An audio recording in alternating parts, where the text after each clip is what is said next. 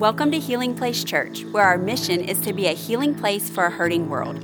Listen each week for updated content and be sure to share with your friends.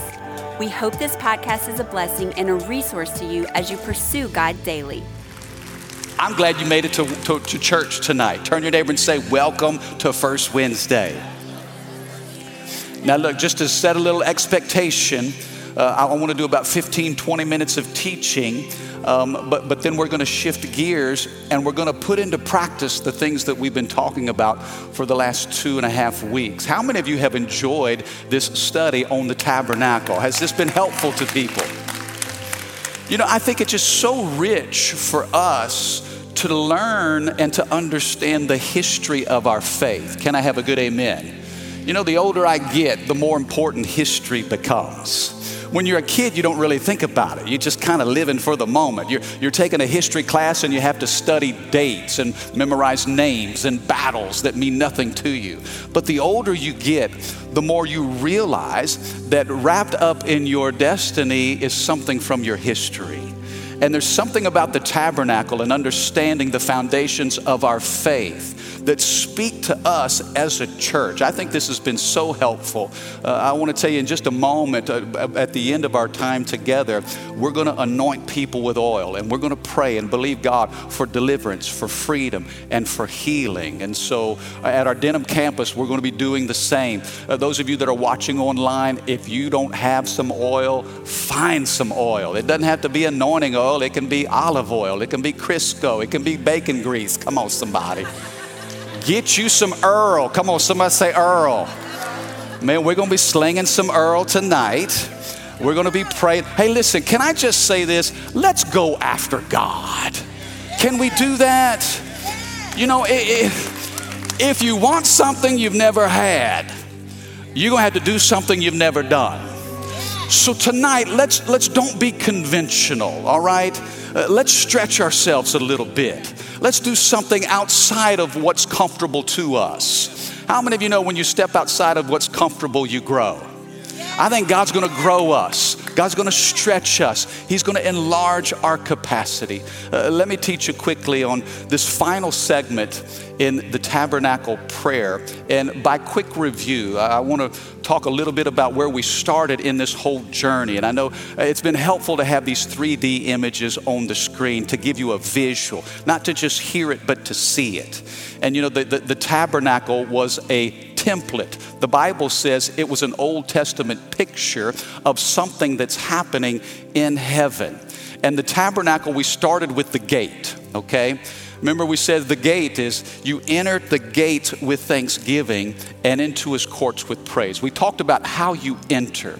And once you step into the gate, we're in the outer court. The very first thing that you see once you step through the gate is that brazen altar.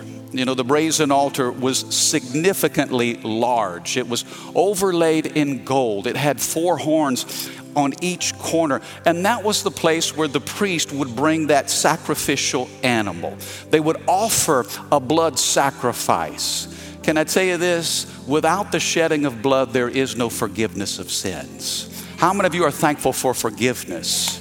Oh man, where would we be without the forgiveness of God? And that brazen altar represents sacrifice. It was bloody. The priest would take that blood and sprinkle it over the altar. And that spilling of blood, it was an atonement. It was a substitute for the sins of the people. And then after the brazen altar, the priest would offer that sacrifice. Before he could enter into the holy place, he had to wash his hands. We talked about the laver and that wash basin and how it represents purification. And remember we said, Lord, would you give us clean hands? God, give us pure hearts. How many of you know that purity is an inside job? It starts from the inside out. And so the priest would wash his hands and wash his feet and would cleanse himself before he could enter from the outer court into the building itself. Last week, if you were here on Sunday, we talked about the holy place and what was in the holy place. Well, you know, the outer court had no covering, so it had natural light. But once you walked into the holy place, the only light that illuminated the room came from the lampstand. Remember, we talked about the golden lampstand and that verse. And I hope you got your handout. If you're tracking along, these notes are golden. I mean, I pray that you refer to them because it gives us that pattern moving forward and how we pray and approach the presence of God. But that golden lampstand, we talked about Isaiah 11, verse 2, and how, that the presence of the Holy Spirit is God said, I'll give you a spirit of wisdom and understanding, a spirit of counsel and might, a spirit of knowledge and the fear of the Lord. And so that light, the oil in that lamp would cause that light to burn and shine. And so we want the Holy Spirit to consume us, to illuminate us, to ignite a fire within us. And then from that lampstand, we talked about the table of showbread. Remember that table that had two sets of two stacks of loaves of bread, and there were 6 in each stack, and those 6 plus 6, 12. Those 12 loaves of bread represented the 12 tribes of Israel. We talked about the 12 sons of Jacob and the nation of Israel representing the people of God, the family of God. And that bread was God's word. Jesus said, man doesn't live by bread alone, but by every word that proceeds out of the mouth of God. The priest would eat that bread and would bring strength to their bodies and nourishment so they could carry out their duties and their responsibilities. And then finally, from the table of showbread, you entered the final thing before the Holy of Holies. You saw that altar of incense. And we said that altar of incense represents worship. I want you to see how we went from the outer court to the inner court. Tonight, we're going to go from the inner court into the Holy of Holies, or the scripture calls it the most holy place. And I want you to see the progression from outer court to inner court to most holy place. This is a pattern. Now, we're going to put it all together tonight. I want to teach you for just a few moments on the mercy seat, the Ark of the Covenant, and what was in the Holy of Holies. But put it together collectively, and it serves as a pattern for us that we can pray every single day.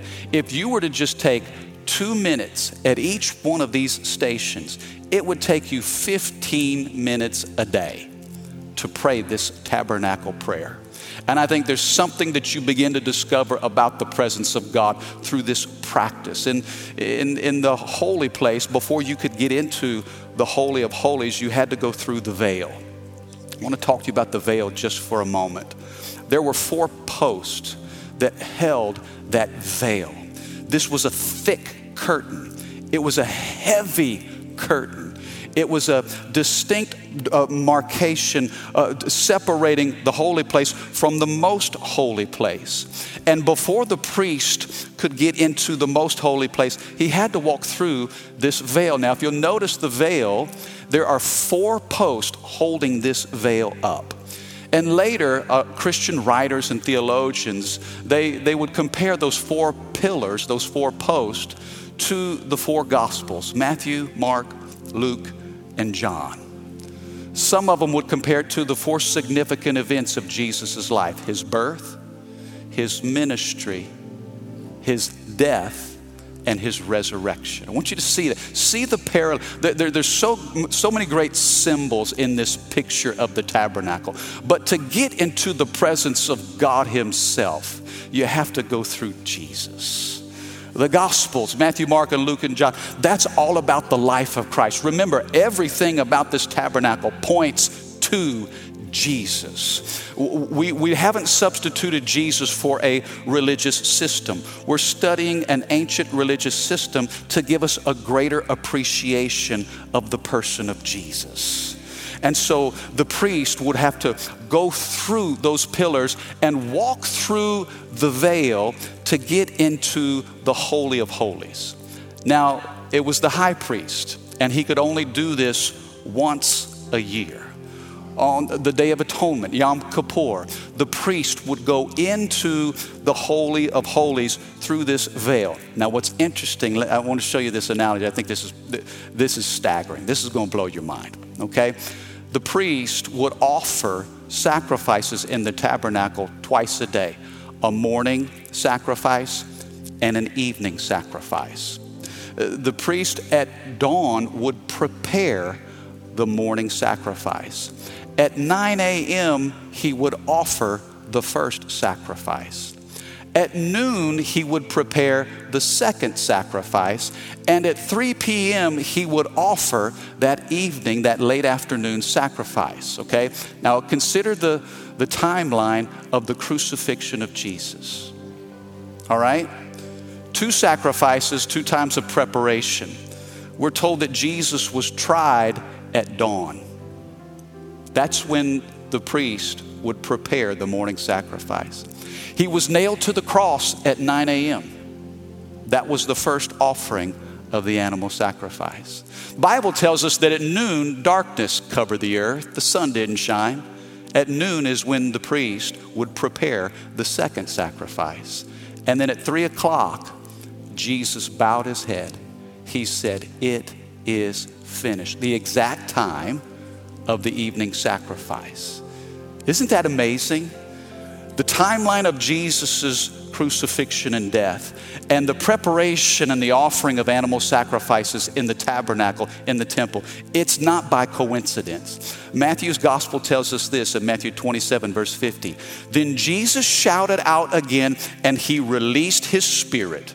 At that moment, the curtain in the sanctuary of the temple was torn in two from top to bottom.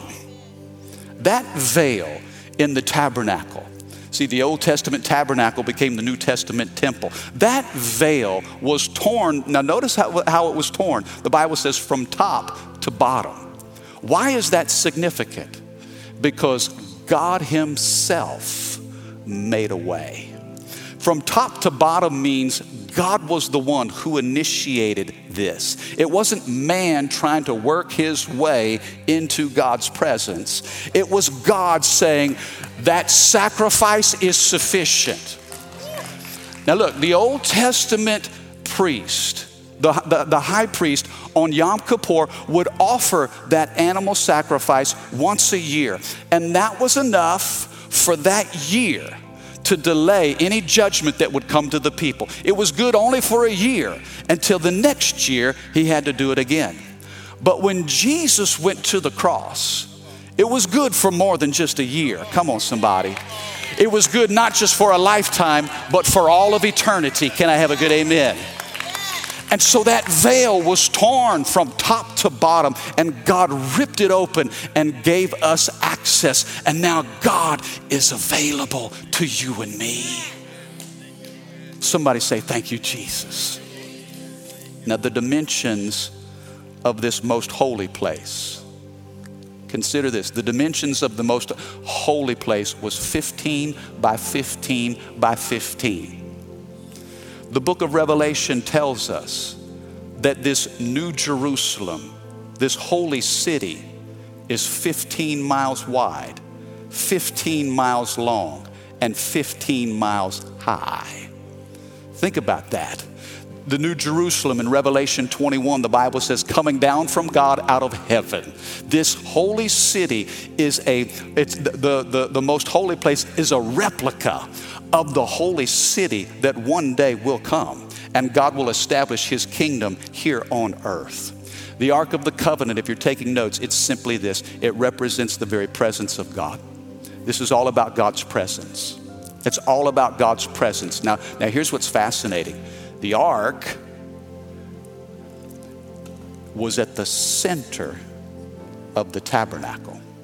It was the very centerpiece of the tabernacle.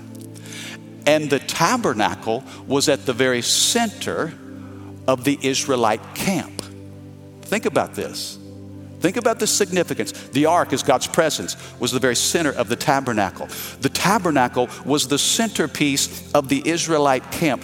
God, he not only wanted to be with his people, he wanted to be at the very center of their lives. For us, God is not an add-on. We're not just living our life trying to stuff God in and include him where we can. God is the very center of our hearts, the center of our families, the center of our homes. Lord, be at the very center of this church. How many of you know when God's in the middle of it, the rest is blessed? For us, sometimes we get off course and God has to bring realignment. This tabernacle, this ark being at the very center of it is symbolic of God being in the middle. God being right in the middle of your life, the middle of your children, the middle of your business, the middle of your work, even in the middle of your mess. Put God in the middle. The Shekinah glory of God would rest upon this ark. If you notice, the lid of the ark is known as the mercy seat. It was covered in gold. This mercy seat was made of pure gold. And notice the two winged cherubs, these two angelic beings with outstretched wings facing each other. Why would on the Ark of the Covenant, the mercy seat, why would God instruct Moses to craft it in such a way where two angels would face each other? Here's why. You remember the Garden of Eden, in that place of perfect paradise? When sin entered in the garden, do you remember part of the consequences of Adam and Eve's sin? They got kicked out of the garden. God says, you can't stay here. If you stay here, you may eat of the tree of life and live forever. No, there are consequences to your sin. You have forfeited paradise, and so he expelled them from the garden. And what did he put at the gate of Eden? With a flaming sword, he put angels. Said, no, you cannot come back. But now, in the Ark of the Covenant, on the mercy seat are these two angels, where God's saying, if you're going to get to me, if you're going to get back to Eden, this is the way. You see, from the time paradise was lost until now, God has been trying to bring us back. Can I have a good amen? How do we get back into paradise? And it's not a garden here on earth, but it's a heavenly paradise. It's through the mercy seat. The high priest would take the blood from the sacrifice, sprinkle it on the Holy of Holies, and every sin that the people had ever committed would be postponed to another year. But now it's eternally washed. It's eternally cleansed, never to be remembered anymore. I want you to know that the darkest day you've ever had in sin can be under the blood of Jesus, to be washed and cleansed and forgiven forever. Now here's what was in the ark, okay? In this box, there were three things inside the ark. The 10 Commandments were in that box. Those instructions written in stone, those stone tablets. The 10 Commandments represents God's instruction. In God's presence, you're going to get direction. You're going to get equipped. Everything you need to know to live according to life and godliness, you're going to get in His presence. The 10 Commandments were in the Ark of the Covenant. You know, you can complain about the 10 Commandments not being in the halls of our school, but God wants us to put the 10 Commandments in the halls of our hearts. See, you can hang them on a wall, but God wants them written on our hearts.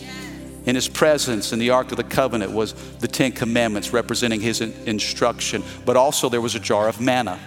There was a jar of manna. Remember what God fed them in the wilderness. For 40 years, He fed them. The Bible calls it food of angels. Psalms refers to it as the food of angels. He literally sustained them with supernatural food. This represents provision. The 10 Commandments speak to God's instruction, but manna speaks to God's provision. And I want you to know, God is going to sustain you. He's going to supply your need. The scripture says, but my God will supply all of your needs according to His riches in Christ Jesus. And I know we've walked through some crazy times as a country, and some of you have lost your job. Some of you have been squeezed financially. In His presence, you'll find not only instruction, but provision. The third thing in this Ark of the Covenant was Aaron's rod. Aaron's rod. This was a inanimate object. It had no life. But Aaron's rod began to bud. It had blossoms on this rod. And this represents God's life. If 10 Commandments represent His instructions, if the manna represents His provision, then this rod represents the life of God. The rod was dead, but God brought new life out of it. This rod represents a type of the cross of Jesus Christ. Because of that cross, Jesus' death produces new life for us. These were the three things inside the Ark of the Covenant. Over the Ark of the Covenant was laid this gold, these two winged cherubs, the mercy seat of God. God saying, I want to bring you back. Paradise was lost through the first Adam, but Jesus, this second Adam, will bring us back into sinless perfection.